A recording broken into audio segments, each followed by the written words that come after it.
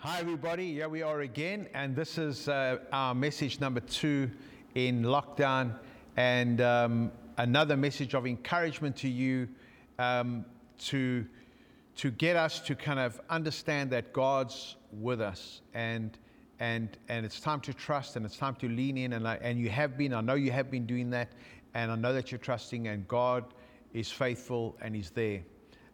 Here's a great scripture. Here's the message that I have for you today is a message that I've titled, Hold On Tight. Because, sometimes we got to learn to let go, like when we're in the boat and there's a vicious storm and Jesus happens to be walking on the water and He calls us out of that. There's sometimes we've got to let go of the boat and step out in faith and trust Him to calm the waves of our lives. Hold on. Because that's the key. The key is to hold on and hold on tight. In Hebrews chapter 10, verse 19 to 22, the Hebrew writer encourages us with this statement concerning Jesus. And he says this. He says, "And so, dear brothers and sisters, we can boldly enter heaven's most holy place because of the blood of Jesus." Listen to the language, it's beautiful. "And so, dear brothers and sisters, we can boldly enter heaven's most holy place because of the blood of Jesus. By His death, Jesus opened a new way and life-giving way, brought through the curtain into the most holy place. And since we have a great high priest, note, a great high priest, who rules over God's house, let us go right into the presence of God with sincere hearts, fully trusting Him, for our guilty conscience have been sprinkled with Christ's blood to make us clean, and our bodies have been washed with pure water." Verse 23 says this, and this is the verse that I really want to focus on. "Let us hold tightly without wavering to the hope we affirm, for God can be trusted to keep His promises." Let us hold tightly without wavering to the hope we affirm, for God can be trusted to keep His promises. In other words, let's embrace faith in the divine presence because we can trust God, because He is true. Let us hold tightly without wavering to the hope we affirm, for God can be trusted to keep His promises. In fact, it goes on in verse 24 and it says, "Let us think of ways to motivate one another to acts of love and good works. And let us not neglect our meeting together as some people do, but encourage one another, especially now that the day of His return is drawing near." One of the challenges of this 21 days of lockdown is that it segregates us, it separates us, it keeps us in isolation. But hey, we're living in a modern world where we can still connect. Let's not forsake coming together. Let's not forsake connecting around through the internet, connecting through social media, connecting through the various, applications that we use on social media, whatever front it is that you're using. Let us encourage one another to hold on tight. I think this is a powerful, powerful verse. Hold on tightly without wavering to the hope we affirm, for God can be trusted to keep His promises. I want you to notice some things here. Let us. The message is directed to us. Let us. It means that, hey, God's not doing all the work. Let us hold tightly. Because God holds tight. God's there. He's all-encompassing. He holds us in the palm of His hand, the Bible tells us. And He holds us tightly in the palm of His hand, and no one can take us out of His hand. But we must let us hold tight. Let us go right into the presence of God. Let us go.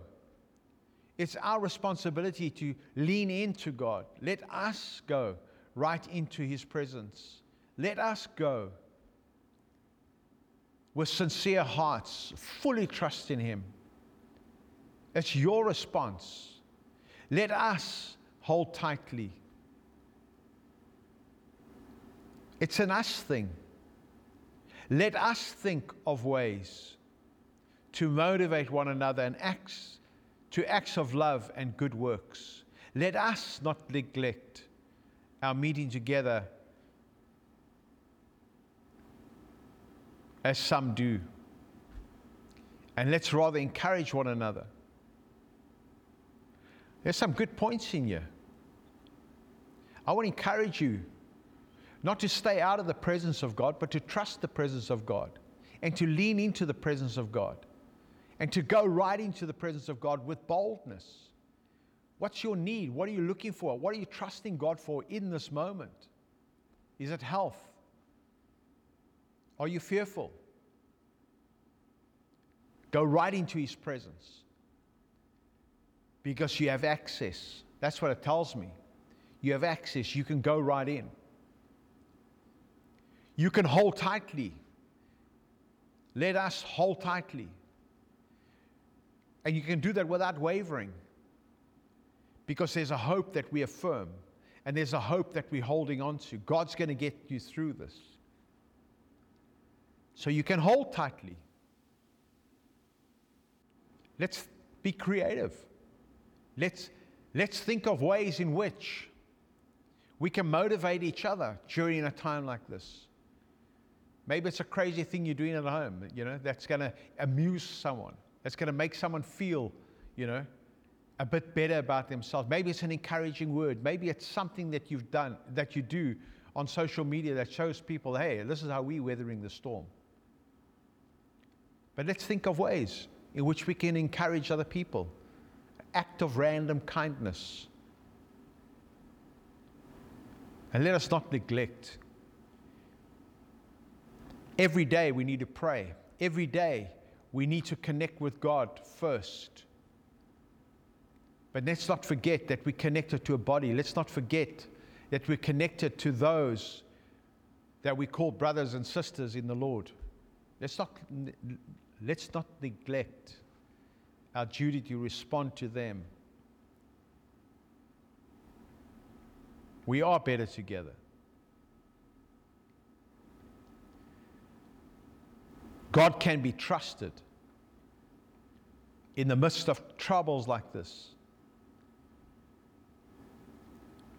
if we hold on tight.